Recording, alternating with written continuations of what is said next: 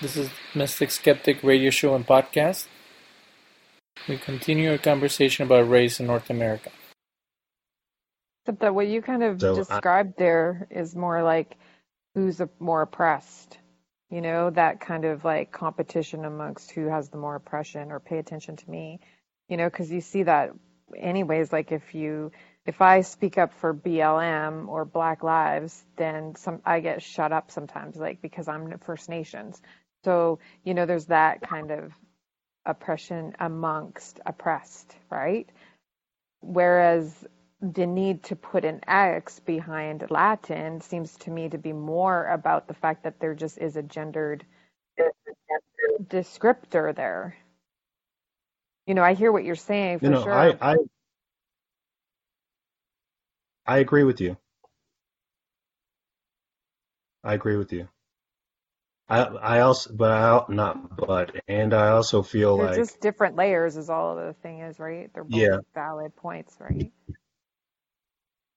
I think that both are efforts to give visibility to folks who don't. Who are looking for ways in language Right. to show themselves and their experiences. Yeah.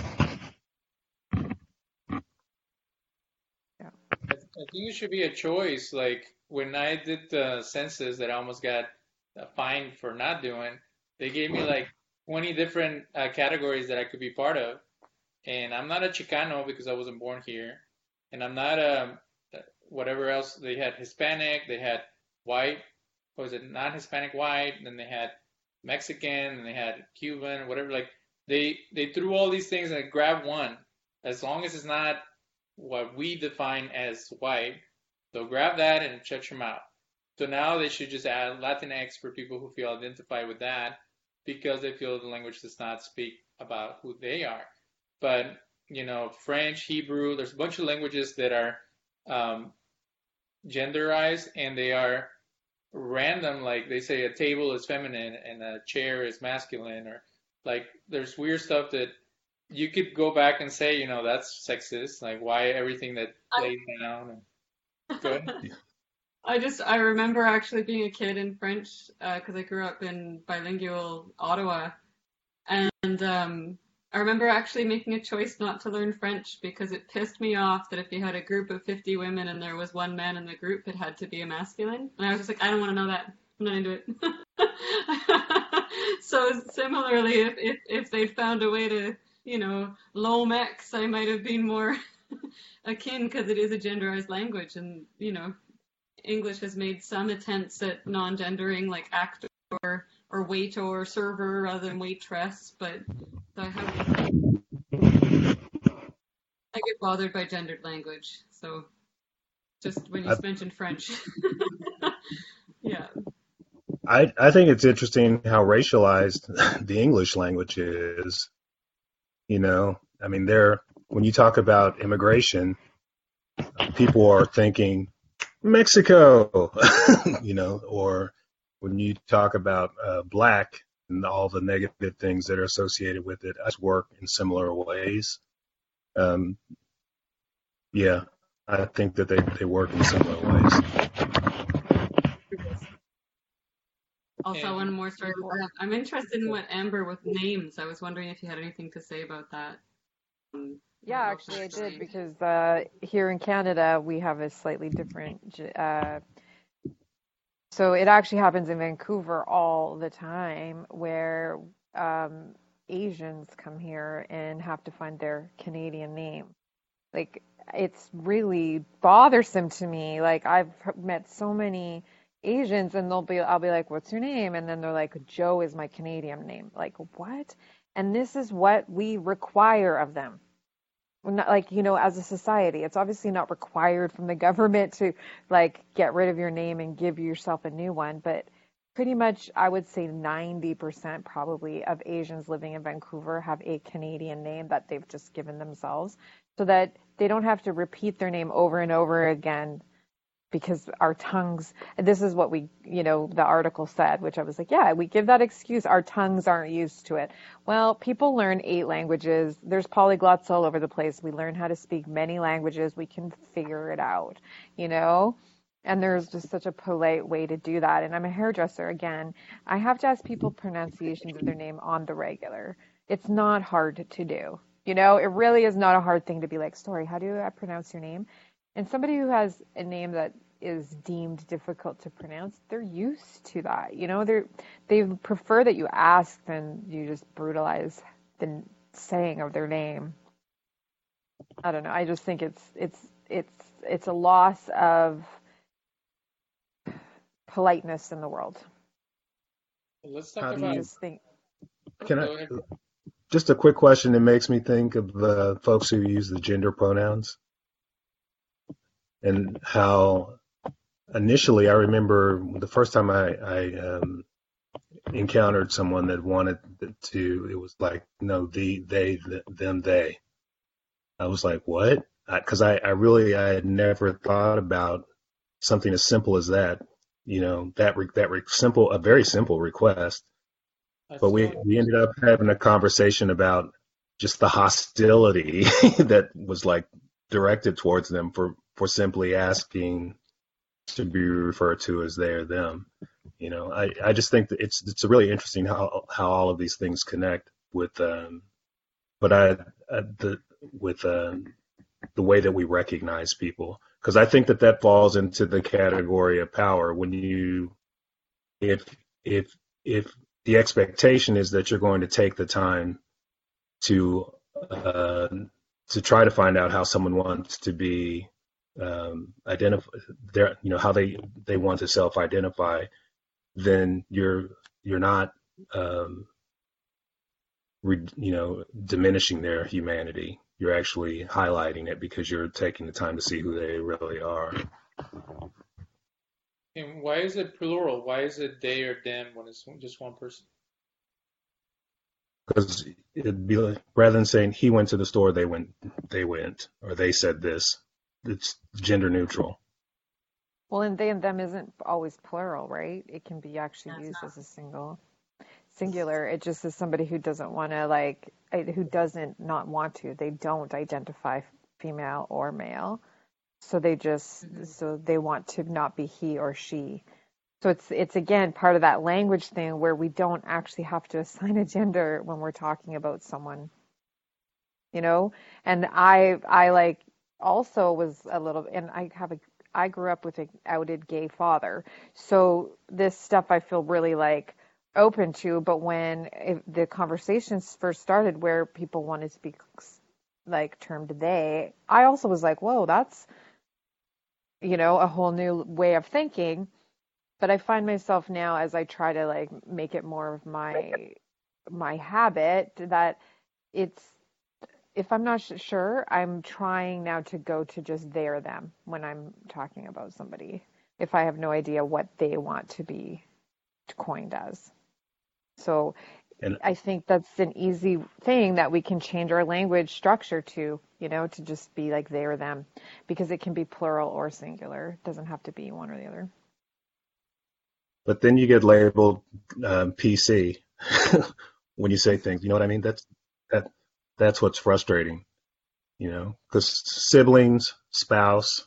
I mean, we don't have to necessarily, but I guess in those instances where gender is a must, you need to know, then you go there. But yeah, That's like really limited when a need to know basis, that's a medical professional really who needs to know what hormones you actually have in your body or what sex organs you have. It's a very minimal amount of people that actually need to know that information, yeah, I think. I I have a agree. question. I want to see how radical you're willing to go. So Okay, is he coming out with it? What's is your doozy question? Ask them. if we're gonna take it all the way, like, why don't I get rid of our English or Spanish names? Like, why not go all the way to have a native name or African name, or in case of Angela, a Roman name back from her ancestors who they were tribesmen in Rome before it became an empire or a nation. Why not like take it all the way back and stop using these ridiculous colonial system? Because the Chicano activists, for me, get on my nerves because they start talking about the New Aztlan, that it's this mythical place, that it was in Oregon, and that's where the Aztecs came from, but they don't speak Spanish. And even Spanish is a colonial language, so they should be speaking Aztec. And then, they tell me that Mexico's so wonderful and they never even been there. So if we're gonna go all the way, like create our own nation of people from the earth and people who are outside of these systems that were imposed on us, why not go all the way like that? Like people in the 70s, they were getting rid of their slave name, or was it in the 40s with Malcolm X and people like that? Like, why not go that radical? Well, I know in our culture, there's definitely a swing back to that. Like, there's a lot of people who are taking back traditional names or naming their, like, I would say kind of the under 30 generation is are now starting to get named more traditionally. So that's certainly in my culture anyways starting to be seen. I've noticed. What about you, Angela? Not so much. I still see quite a curious, more an offset of modernity where the uniqueness of names is what's trying to be found, which can lean heavily into appropriation. But then again, as radicals, I was going to bring up, this is not necessarily my culture, but I forget the language, but there's a couple alternate, people that have tried to spark a universal language or a different way of communicating with simpler words so that there's less room for miscommunication, for easier ways to express with each other. But yeah, I found in my very immediate community, most of my friends have very, very colorful names for their children, but not necessarily. I actually tend to bring up, there's been a lot of discussion in groups lately or communities that I have that are a bit more conscious of tradition and where names come from. So doing ancestral history, because it is quite a lot of diasporic communities that are, everybody's a little, whoa, where is the ground? So second generation, third generation is trying to actually learn what the history is of their colonial role.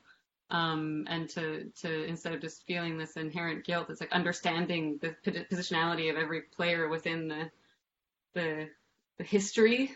And then also I often bring up, what does your name mean? Like I'll ask people, I'll go look up people's names and what is the actual tradition, like the history of a name that you're actually being called.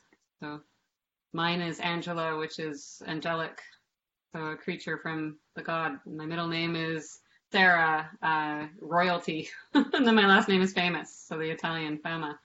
And it's interesting what it feels like to own my name, even though it doesn't, to me, does not have anything past just my mother's choice to make those names in me, But I think a title is so important, and when you don't respect how someone says their name or what they are choosing, I have so many times I've asked people, "What's your name?" and they'll say, "Oh, my English name." I'll say, "No, like." Cool, but which name what is your name? What do you prefer? They're like, oh no, it's gonna be too, you won't. And I'm like, I'm asking, like I want to actually know your name. But culturally, it's being so brought in. It's like, no, there's no space to share my name here. So I think it's so disrespectful to not hear another's title, whatever it is they choose to call themselves, whether it's a gender or whether it's a name. Yeah. Little rant. I'm done now.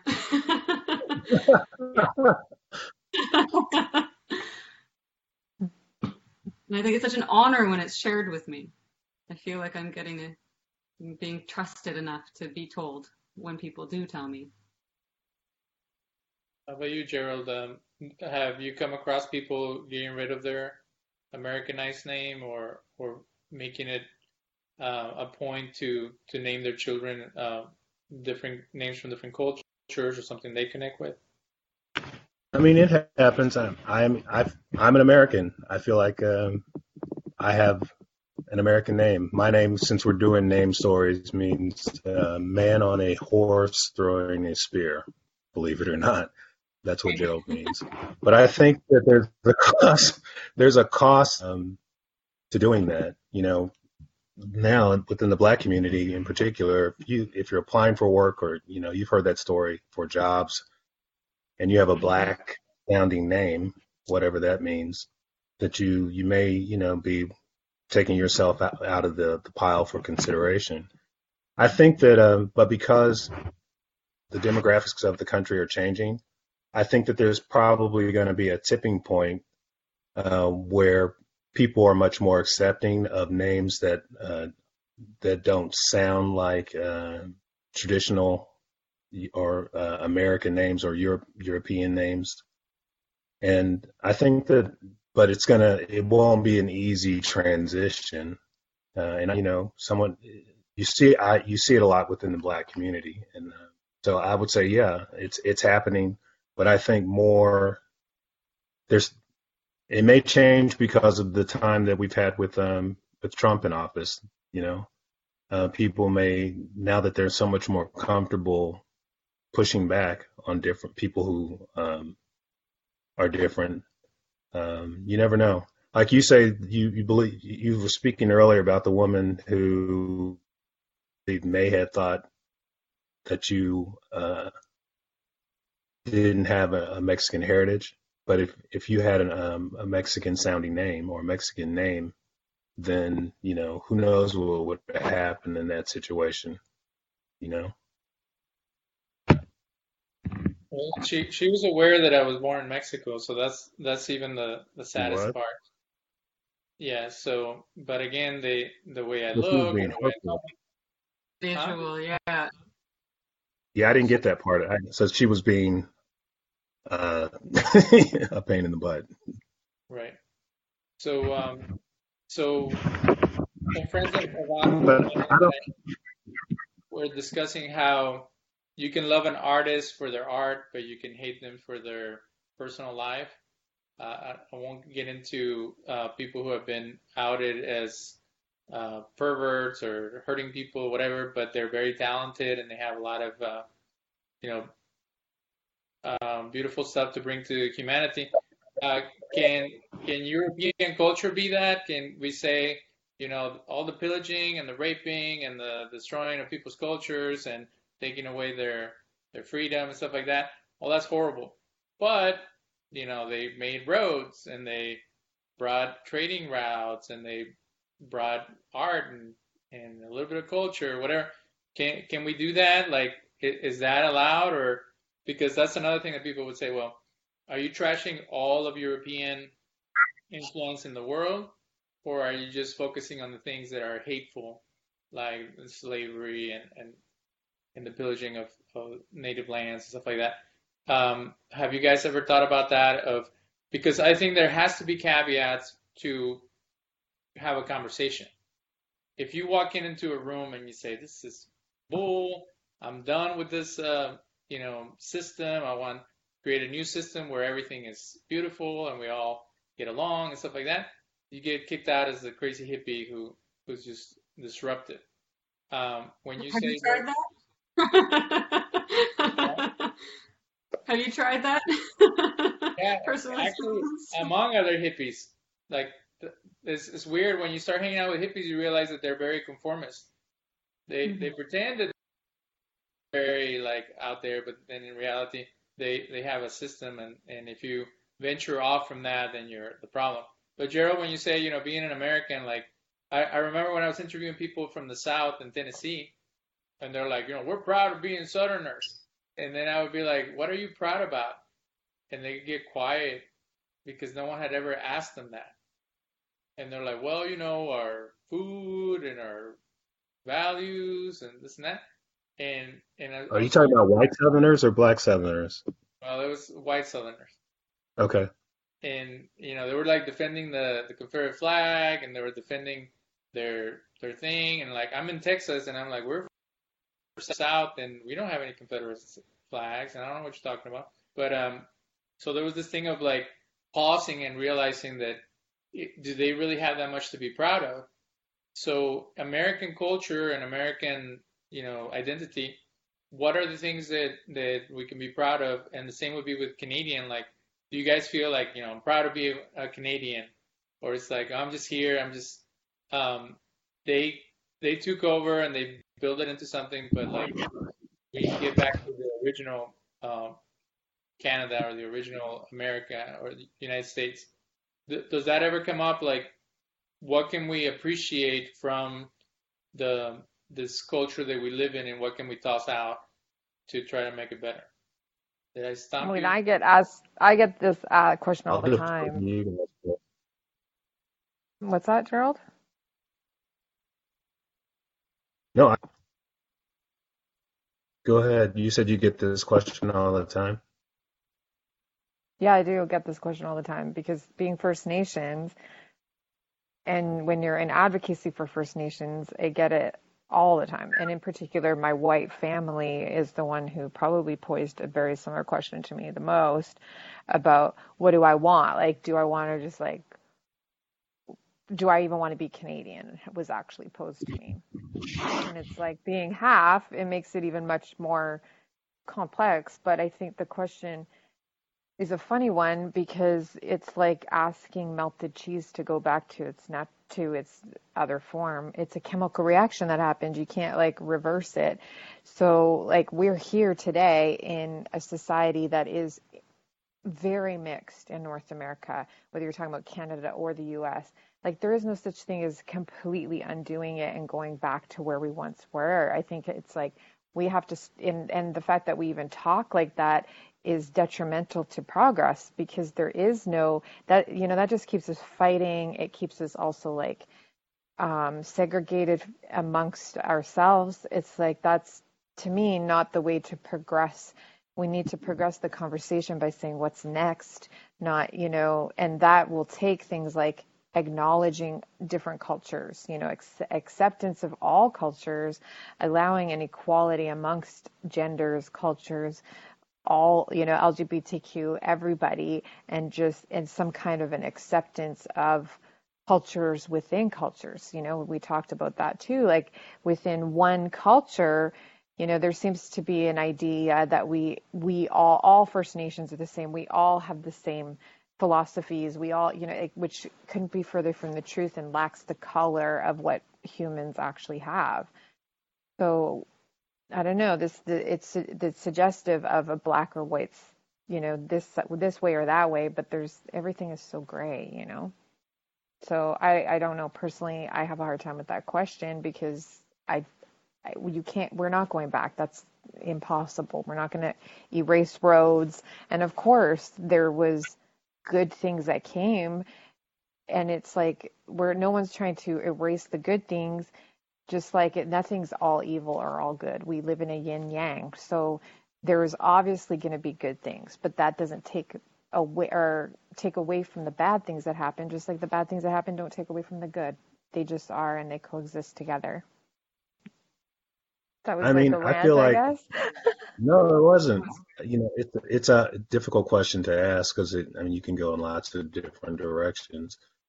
I mean, the question on what I'm proud of with regard to what we've created, I think that I'm going to make it pretty narrow it down a bit. I would say I'm very proud of the resiliency of Black people in this country and the culture that we've created and how it's contributed to American culture. So much of it's like the foundation for so much of what is called what people know as American culture.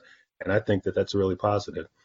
I don't think we have to go back to anything to be recognized, to be looked at as humans, to be authentic. I think that that we should continue to push to be fully embraced, as people, and whatever we decide to call ourselves, whatever clothing we decide to wear, or you know, traditions we just, you know, want to continue. So I don't, I don't, I don't see a deliberate effort to go back to any kind of way of being necessarily. I think if anything, people are pushing to find ways to highlight commonality and coming together, or at least making space for people to do it. What do you think, Angela? I think very well said to both Amber and Gerald. They both said many of the things that I would also share. I was thinking about a writer, an Indigenous writer.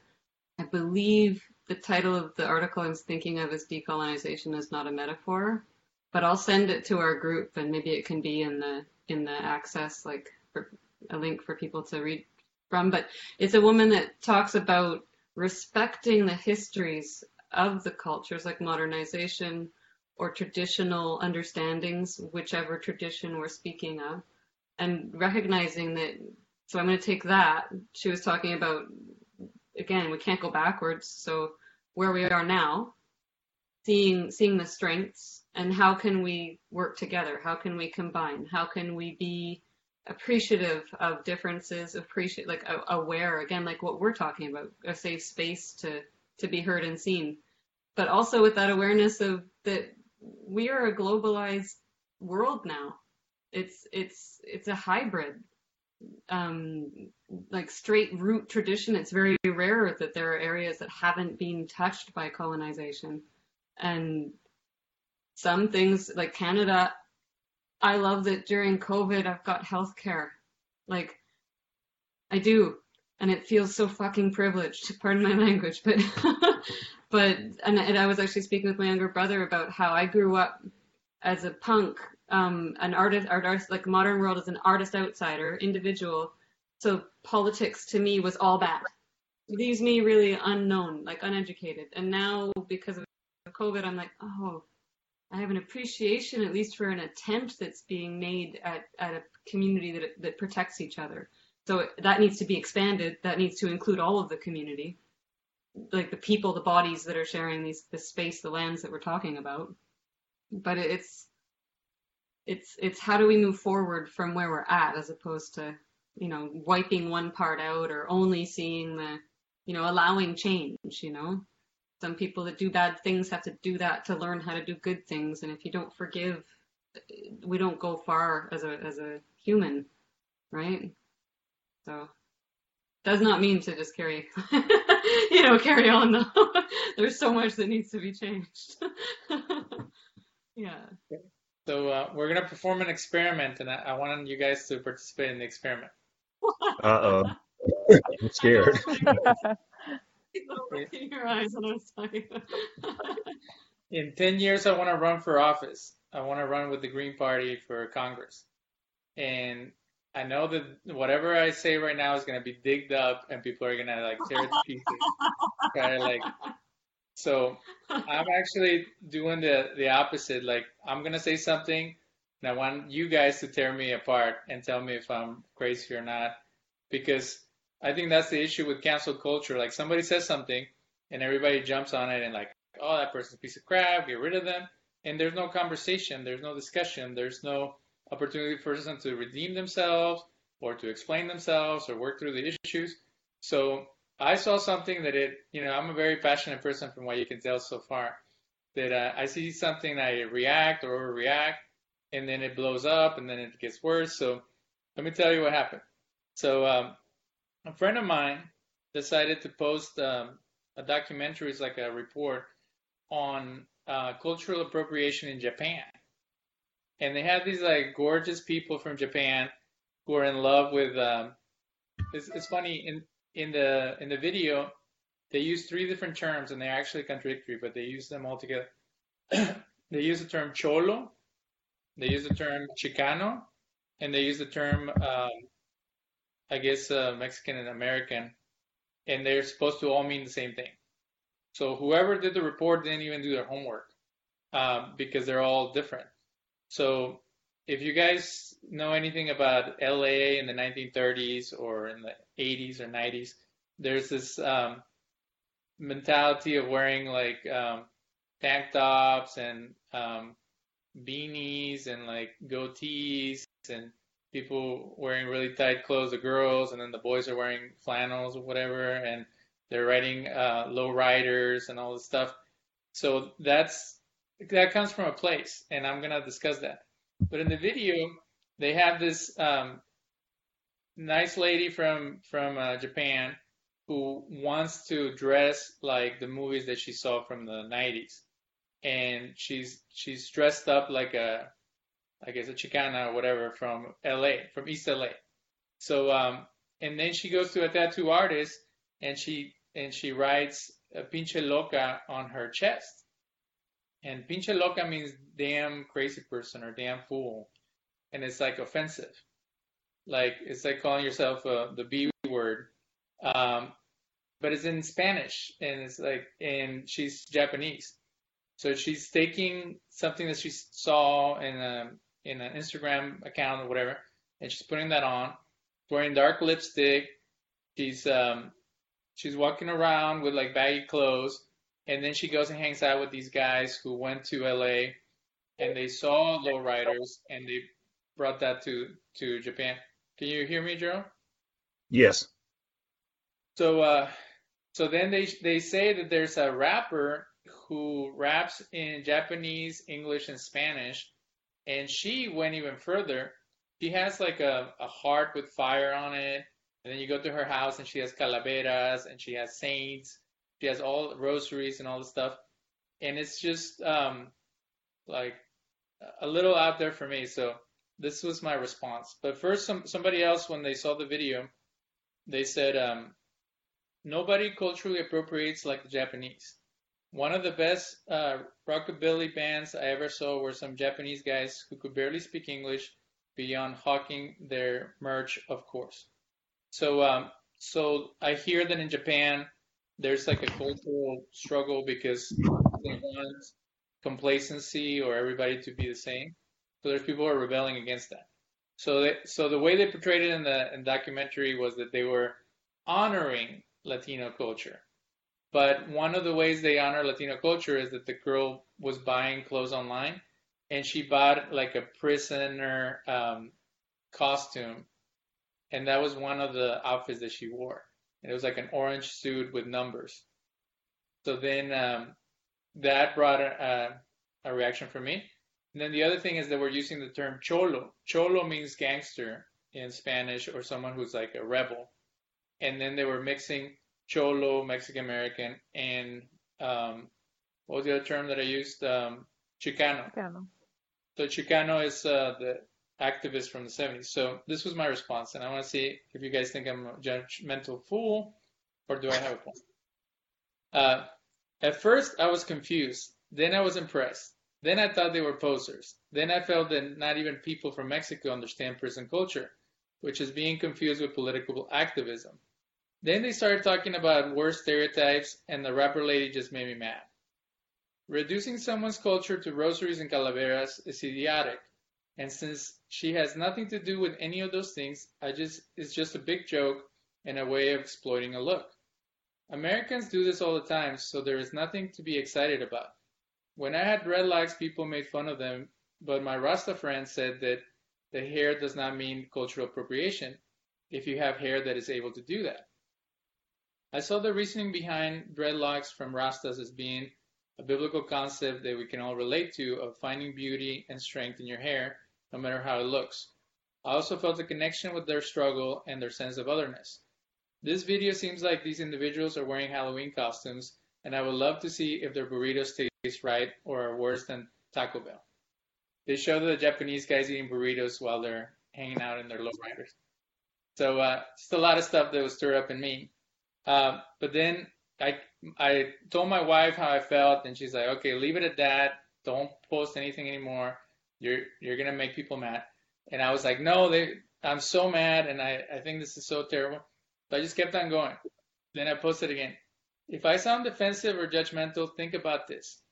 Some of us Latinos would like for people not to assume that we're all into what I call self-destructive modes of expression.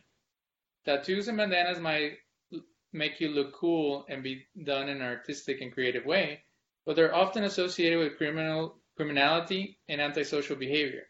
If you're cool with that, awesome, but just like I had to cut my dreadlocks to get employed in the healthcare field, some of us might have to compromise a little. Conformity is terrible and a sad way of living, but is the reality we have to struggle with. I want for my daughters not to have to choose between cholo living and modernity, but know that you can be many things at once and don't do things that pigeonhole you to a lifestyle that is not helpful or moving the community forward. But getting stuck in 1940s barrio mentality is tribal, sexist, and self-deprecating. Boom. I know that's a lot to unpack, but the last part is like the most problematic one because then people are going to come after me and say, so you're saying that dressing up as cool 1940s pachuco or whatever they were doing, that's self-deprecating and then that's self-destructive. And the reason that I say that it is because that's how we're depicted in movies. And they were saying that their favorite movie was American Life or one of those movies where there are gangs fighting against each other. And they were saying that women were depicted as strong. And for what I know of certain kinds of people in my community, it's actually very sexist. They're always, women have to look a certain way to be appreciated. And then they threw in the movie Selena, and Selena had nothing to do with gangsters. Selena was a Jehovah's Witness, and she was part of the different type of community. So they were trying to say, well, they're not only criminals and gangsters, they're also, famous people and successful people like Selena. So there was so many things that stirred up in me. And again, I am very, easy to get upset or to make a fuss. But since you guys haven't seen the video, that's a lot to put on you. But it's a lot. It's kind of like in the movie Good Indian, they show how in the 70s everybody claimed they had a Native American ancestor, like their grandma was a Indian princess, and then you would see them with the headdress and with like little lines or like with the headband, and the guy saying nobody wore a headband in any tribe. So they always use these stereotypes, and like the Japanese are like, oh, this is what they do in the movie, so that must be reality. And I know that if you put tattoos in certain parts of the U.S., you actually get picked up by police because they mean certain things. So it's an act of privilege for a Japanese wealthy young lady to put damn fool on her chest because no one's ever going to catch her or assume things of her because she's not a true Chicana who's putting her life on the line or afraid of cops or whatever.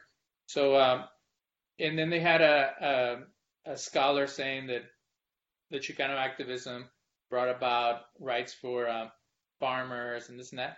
And it's like, again, you're mixing gangsters with activists, with just normal Latin Americans or Mexican Americans, or people who just came from Mexico. You're mixing them all together and putting them all into one pile of what you saw on TV. So that's where it brought up all these issues. I see Amber wanting to say something. So what do you think? No, I just was actually reacting to what you're saying because it's like it's everywhere. I mean, it's honestly like a conversation that I've been personally having a lot and just trying to find that there's a really blurred line between cultural appropriation and cultural appreciation. And, being in the beauty and fashion business, this is a conversation I'm having all the time, and I find it very interesting, and it's obviously a line that we haven't actually defined as like a society even. So I find it fascinating. But what I find interesting is two things about what you just said. Is the comment that, oh, the Japanese are so good at cultural appropriation. I find the hypocrisy of anybody who lives anywhere in North America saying something like that just so wild. Especially since, I don't know, 15 to 20 years ago, almost every North American was putting some kind of Japanese symbol on their body as a tattoo. So, it's like we're all doing it. I think is really we're all somewhat appropriating, and I'm trying to really, again, wrap my brain around when is it appreciating the culture, you know, like, and when are you actually appropriating the culture? So what you've said is like such an extreme. That's character. That's like making a character out of a culture. They've made a character, a caricature, you know? It's like a cartoon. And I find it hilarious because I've heard stories of Japanese symbolism tattoos being put on people like upside down, backwards, etc. Like it's the ignorance, the unknown ignorance of it all. Like to write such a funny, it's like putting squaw on your chest. Essentially, it's what you're saying to me, and it makes me like laugh because now you're just really, literally making yourself look really, really dumb. So. I don't know if that's much insight. It's more just commentary, I think I just gave you. And real quick before we move forward, when I got dreadlocks, it was a struggle because I'm like, people are gonna assume certain things about me, and my family, I knew they weren't gonna like it, but I found an Argentinian singer who had dreadlocks, and it kind of boosted my confidence in getting them because I'm like, there's another Latino who appreciates that, and he sings reggae, and then there's a group of Rastas in Peru or Bolivia, and they're actually part of the Rasta community, and then there's a group of Rastas in Israel, and I was like connecting with like different groups, even though I wasn't a Rasta myself. I had a friend who I met afterward who was very open, and he wasn't offended. He felt that it was kind of like it was like neat that someone would be interested in doing that because it comes with a stigma. The moment that you have a certain type of hair, you get discriminated or people assume things about you. So it wasn't like you are mocking us, you're actually like joining us. And it was kind of like part of that like spiritual understanding of, your body is sacred and you're like honoring it in a different way. So I don't know if he was flattered, but at least he wasn't offended or felt that it was an issue. And he was a convert to Rastafarianism, and he was very welcome because they have a very open perspective. Now, if you were into another type of thing where they're closed, then maybe it would be different. So I think that's the element that people don't think about. It's like if a Japanese person moved to East LA and they grew up around people who were into that culture, it would be different than if someone just takes it and bastardizes it and makes it. And then if they would have taken the best elements of it, like you're like, I'm going to do the Japanese version of this cool cars and cool makeup or whatever, then I would appreciate it. Be like, wow, they reimagined it. But it was just like, we're going to copy it to the T from what we see on Google. Like it wasn't like layers or like we're going to take a trip to Latin America to find out more about the Calaveras and the Virgins of Guadalupe. Like it was just like flat out, I'm just going to buy a bunch of crap online and put it and make it look like an altar, and that's it. So I know that Picasso would take African symbols and incorporate them into his art. Eminem has a song, and I think it's like publicity stunt. He claims that he bought a bunch of African symbols and gold and jewels, and he went to a mall and he got beat up because he wasn't even half black and wanted to wear that. But he actually put that in the song because one of his first songs was very racist, and he was trying to say, no, I'm not racist. I'm just someone who struggles with identity. Gerald or Angela, do you have any thoughts? Gerald, I will please speak. Hold on, I've got a kid knocking at the door. I'm on a call. My bad.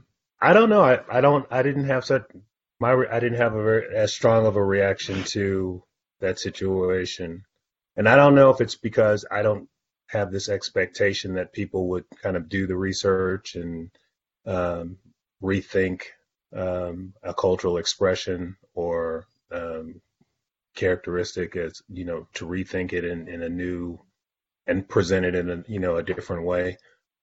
I just feel like we're living in a time when people do dip in and borrow or who are drawn to things that take them outside of the boxes that maybe they feel that they've been put in. I don't know. Just I didn't have a strong of a reaction because I guess I don't have that expectation that people would do that. And some of it maybe because of the way blacks have been depicted in this country over time, in partnership with the marketing media community, so I don't know. I don't have a strong reaction at all. But I do think that it's good to let people know if you feel that they've kind of crossed the line, and if their presentation of your culture is hurts or harms you, is hurtful. Because sometimes people borrow something, as I think we talked about this a while back. It was like Miley Cyrus with the twerking when she did it on MTV or something like that. No one had ever thought about it. It was no big deal. But her presentation is also tied to, and their response is also tied to the black community in some way, because the origin of it came from our community. So that's it. That's all I got. What do you think, Angela? I've thought about cultural appropriation quite a lot, and just what the definition is, and a lot of the people I'm learning from or referencing from. It's a newish term to be used culturally and socially, and I think it is a hard one to grasp. And so far, there's been a lot of understanding of, if you're taking from a culture and from a dominant culture, if you are pulling from another culture and you are gaining benefit from that, that becomes appropriation. If you're making money or you're taking an identity and you're taking from another, that's like, so far, the elevator pitch on the definition between appreciation and appropriation. Like, I can appreciate, I'm a Vipassana meditator. I sit and I meditate in a style that's being taught from Goenka Ji, which is not a Canadian teacher or any one of my heritages, but I don't then go and teach that and make money from it. I reference people to him if they want to learn that. But with your situation in specific, the thing that did pop, I did have that, like, this similar point that Amber made of, to start off by saying the Japanese are so, because the world is doing it, and just to remember not to tokenize one person for a cultural huge problem. Like that, when I heard that story, I felt empathy for both. Not saying that like her action is ignorant, but it's capitalistically, she's looking for what she sees as being an identity that's freer or exciting compared, like, without knowing. And I don't know, maybe that's it, I don't know, but so I can only hypothesize, but it seems like she's one person representing a very big cultural imbalance, for ideas of expression or freedom, and then appropriating that and not recognizing that action causes your body, when you see it, to react and to feel slightly appropriated, and misunderstood and disrespected. And I think that's huge in you, because it's triggering to a culture that does that we were talking about microaggressions, like, it's everywhere. And that's a huge sign of it. So it's easy to go, yeah, her bad, but not sure she even knows what she's doing. Like, not sure she's aware of how deeply rooted what her choice. She might just be like, oh, that looks really cool. or like it's, and if she doesn't know it, why is she in a position where she can't see that? What is her culture teaching her? Where are we all coming from in that story? So I feel your pain, but what I also really liked is when you started out by saying that you're running for office, and I feel like that, like, where are you putting your energy? Where is it the most beneficial? Like, because that's a lesson about culture, huge. And we can't, like, if we pick at the one person, like, that person that you could try and talk to, but they're never going to have compassion. that's just hurting you to even try and engage with that person. So how do you take that message that you're trying to share and what you're repeating and share that into a much broader, it's exciting, um, that observation and how to give it more power, more fuel to be heard, to a wider audience, that instead of like the system itself as opposed to the person as a part of the system, right? Not Well, that that's super easy. that's the last question for this session is, do we waste our time? And they mentioned this in the panel after the showing of the Native American, the film about the exploitation of Native American stereotypes and stuff like that. Is, do you waste your time, answering someone on Twitter for their disrespect or their lack of sensitivity, or do you fight for bigger issues? And they're saying the time that you're spending complaining and pointing out the evil or the bad things that other people do is time that takes away from your creativity and from your ability for your artistic talents to shine for the sake of your people or politics or whatever you do that could bring the community forward. So that would be my issue with microaggressions, because now it has even become corporate.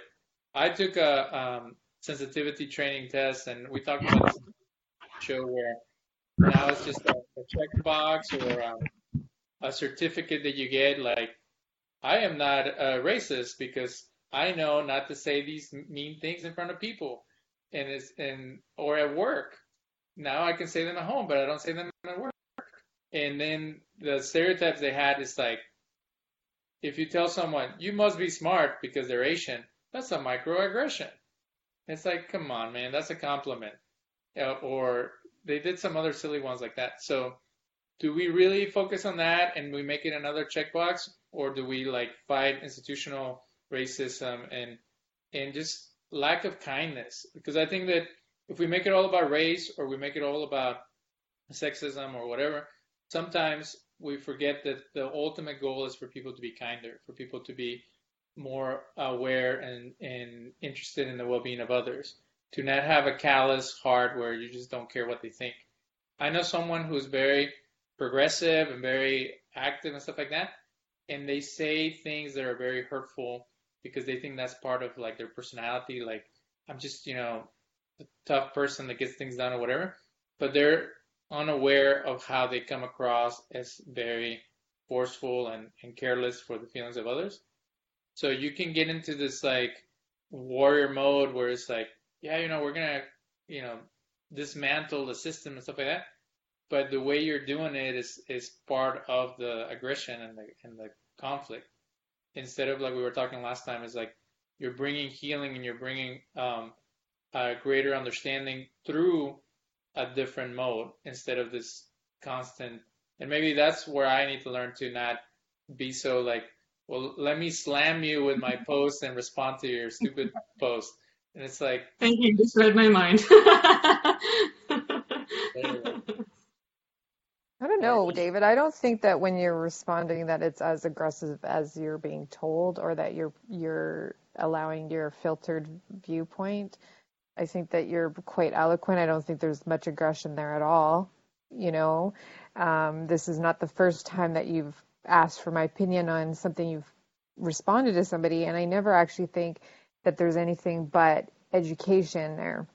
I think there's a little bit of your own conditioning happening, where society has told you or other people have told you that you need to calm down. I really don't feel like you're being aggressive or confrontational in anything that you've shared with us up until now. So I just want to say that, number one. And again, this is like you being in your conditioned state, but I also I don't know. I really oppose cancel culture. So I really don't think that will bring us anywhere. It's actually just going to stop us right in our tracks of any kind of advocacy or advancement. So as far as answering certain people, I get asked this often because my whole media is about advocacy. So I often will respond to people who are tone deaf, and I get asked offside or in private messages or whatever, like, why do I respond when that person is clearly never going to hear me? And the fact is like, if this was a one-on-one conversation, I would probably just be irritated inside and walk away, because the only person affected by my response is me and that person. But when you're talking about on social media and you have a following that's reading your posts, I like to think anyways that my response is landing at other people and therefore affecting change. You know, people who maybe aren't interacting, people who maybe aren't as overtly, I don't want to use like racist per se, but like people who don't see the racist tendencies, you know, might have an aha moment from my response to that overt racist that came on my page or whatever. So, and I think our expectation of creating change in one conversation is also a bit egotistical. So like, you know, just because somebody walked away and we think, oh, that did nothing. Well, we don't know that did nothing. They could be thinking about it for hours, weeks, years, and then eventually get to a place of like understanding. So I don't know. I mean, do I want to go to battle with a bunch of trolls all the time? No, like that's emotionally draining and definitely not what I signed up for when I decided to go more into advocacy. But like, at the same time, I also picked advocacy as sort of a route that I'm doing. So I have to expect to have the conversations, I guess, too. Because earlier in about how the legacy of advocacy because of your success, like there is an expectation if you're from a marginalized community that if you're successful that you will automatically go into some kind of advocacy for that group. And I think that is also super unfair. Like it's certainly a great platform that you can now utilize, but I don't think it should be an expectation that they now speak for their communities or that they advocate for the community either, because it takes an emotional toll on somebody to just expect that just because they're successful that should be their next stage is, I don't know, not really. It's like assigning a role to somebody that they didn't ask for. So I don't know, did I answer a question or did I go on a tangent? Well, I just appreciate you guys being willing to partake a 4-hour conversation about all these topics, and I think we need to be there for each other. We need to support each other because whenever you're doing something new, whenever you're trying to address issues, there is that self-censoring or that hesitancy. Like, what is it gonna be taken out of context, or what? Like now, it's like there's this fear that anything that is put online will never disappear; it'll be there forever. And it's like, you know what? I don't want to live in a culture where every single thing that comes out of your mouth is scrutinized, because like that, you know, that is the true censorship and the true thought police, where even discussing things now can be problematic. And if I didn't care, I wouldn't be talking about this. So there's a lot of people that say, well, I have better things to do to be talking about race in America and the Americas or whatever. And to even be willing to learn. Go ahead, Angela. I wanted to say, just on keeping with that, when I did that and I was like, oh, you read my mind, I actually thought my body was like, don't say that, because to go with what Amber is saying, I appreciate like when you were talking about, do we, you know, go for here or go for here to make change? Any way that you feel the space to make change, do it. Like if that made you feel that, say that. Like I fully support whatever action anyone needs to take. Some people are better at this area in making change through like change to legislators. Some people are better at speaking one-on-one. Some people are better like this. Like wherever your voice needs to go is how I think it needs to be done. Like we're all working together to shift a system, right? And many systems intertwining. And I'm so appreciative of the different energies that push each of us and come out in the way that we speak our own unique way of sort of with peace, but also with intention for change, activism. So I think it's just an interesting time that we're living in.